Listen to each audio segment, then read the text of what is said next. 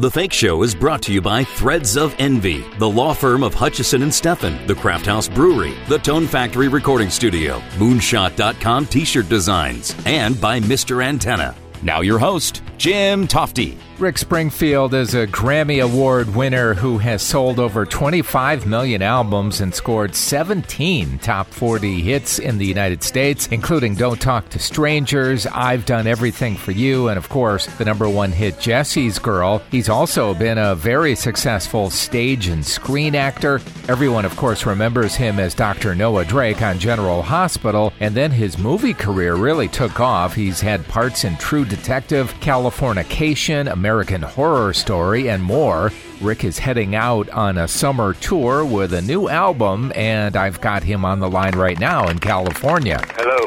Rick, welcome. I know this is a long tour for you today. Thanks so much for joining me. Yeah, I'm glad to. Great memories of you visiting our studio when you were here starring in FX at the MGM Grand. Yeah, last of the shows before everything became Cirque du Soleil.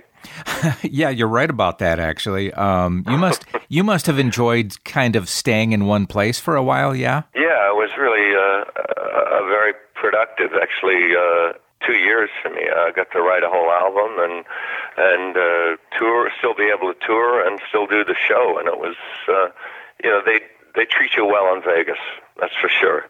Correct me if I'm wrong, but didn't you break an arm during a performance here? I broke my wrist, actually. I fell, there was a section where I do a fight scene. The sets are amazing. I had this 30-foot mountain that I was supposed to fight my way down as the time traveler. They had different segments, and one of them was H.G. Wells' Time Machine. Yeah, I remember. And and I was supposed to drop down on a beam that was gravity fed, and it's about 25 feet where it lowers me to the ground, and the fight continues, and something happened with the beam, and it dropped. I grabbed the beam, and it just dropped free fall, and I fell 25 feet. I remember my head hitting the metal deck, and then the beam whacking me on the head, and me hitting my head again on the deck. It was pretty shocking, and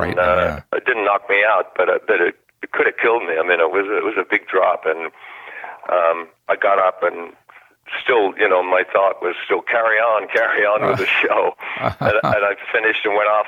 And as it was trying to change for the next section, and I realized my left hand wasn't working as I tried to undo my pants, and I looked down, and my wrist was all broken, and so they called, they said you can't go back on. So I think we shut down for about a week, and then I was back. Going way back to the 70s, because it was kind of an interesting period for you, you had this album Springfield, which drew a lot of attention, I remember, at the time.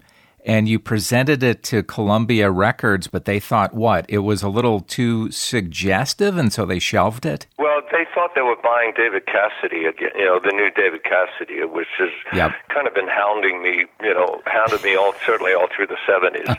I was actually up to replace David in the Partridge Family when he left, which I'm glad didn't happen, because I think it would have been a very short career. Would you have been Keith Partridge, or what was the situation? Would you have been someone else on the show? I think I was going to be like a cousin or something. Okay. It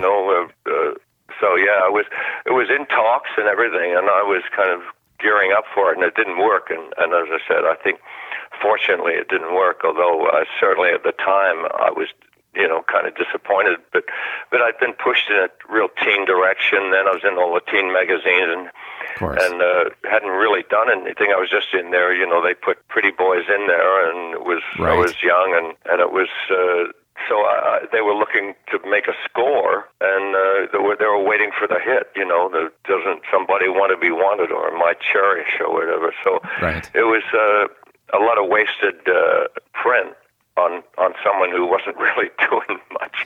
I was writing, and this record came out, and it was a rock record, very sexually oriented rock record. Yeah. And Columbia heard it and went, nah. So they shelved it, and I was really bummed. That was a big disappointment to me. Years later, came out. It has since been released. One of the early bands you were in, Zoot, I remember, was very cool. I've seen some videos, and hearing your version of Eleanor Rigby, which was fantastic. What do you recall about those days? That was really the first kind of national success I had. That was in Australia, and Zoot were a very big band back then, but we were a teen band, and when I joined them, Zeppelin was on the horizon and music was changing, and I was saying, you got to drop the teen thing. And I was a guitar player, so obviously everything was very guitar-based that I did, and I made up this arrangement of Eleanor Rigby as if Hendrix was going to play it, and I'd never heard of what's their names, Paranoid. Oh, Ozzy Osbourne and Black Sabbath. Yeah, Ozzy's band. I'd never heard that, but listening in retrospect, it sounds very much like an Ozzy version. It does. Yeah, but it was our biggest hit, and someone said, I don't know if it's true or not, but it sounds. Lennon heard it on the radio and said that he liked it better than the Beatles version.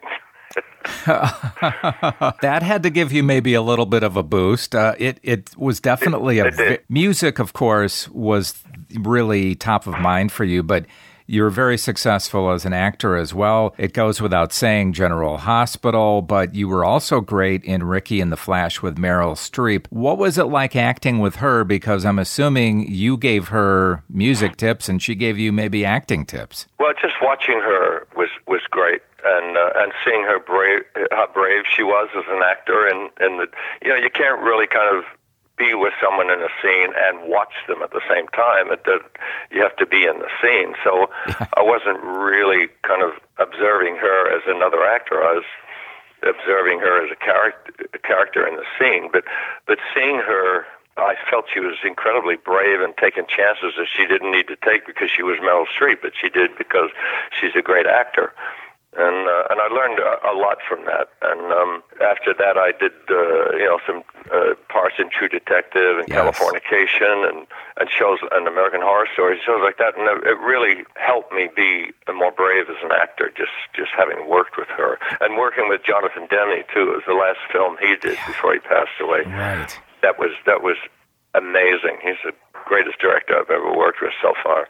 Tell me about your new album, Automatic, which comes out, I believe, in August. Yeah, that's a new album, and there's 20 new songs, and very excited about it. But, if people want to download it for free or whatever, I'm good with that. I just want new music out there. Yeah, I know that the singles Automatic and She Walks with Angels are out there on iTunes right now and the other platforms. It's great to hear that you're going to be touring, and you'll be in our area at the East Center at the Edgewater Hotel in Laughlin. How do you feel about touring these days? I have an amazing band, and we have a blast on stage, and the audience picks up on that, and it's just a party every time we play, and that's the reason I'm still out there playing. It's certainly not because I love to travel.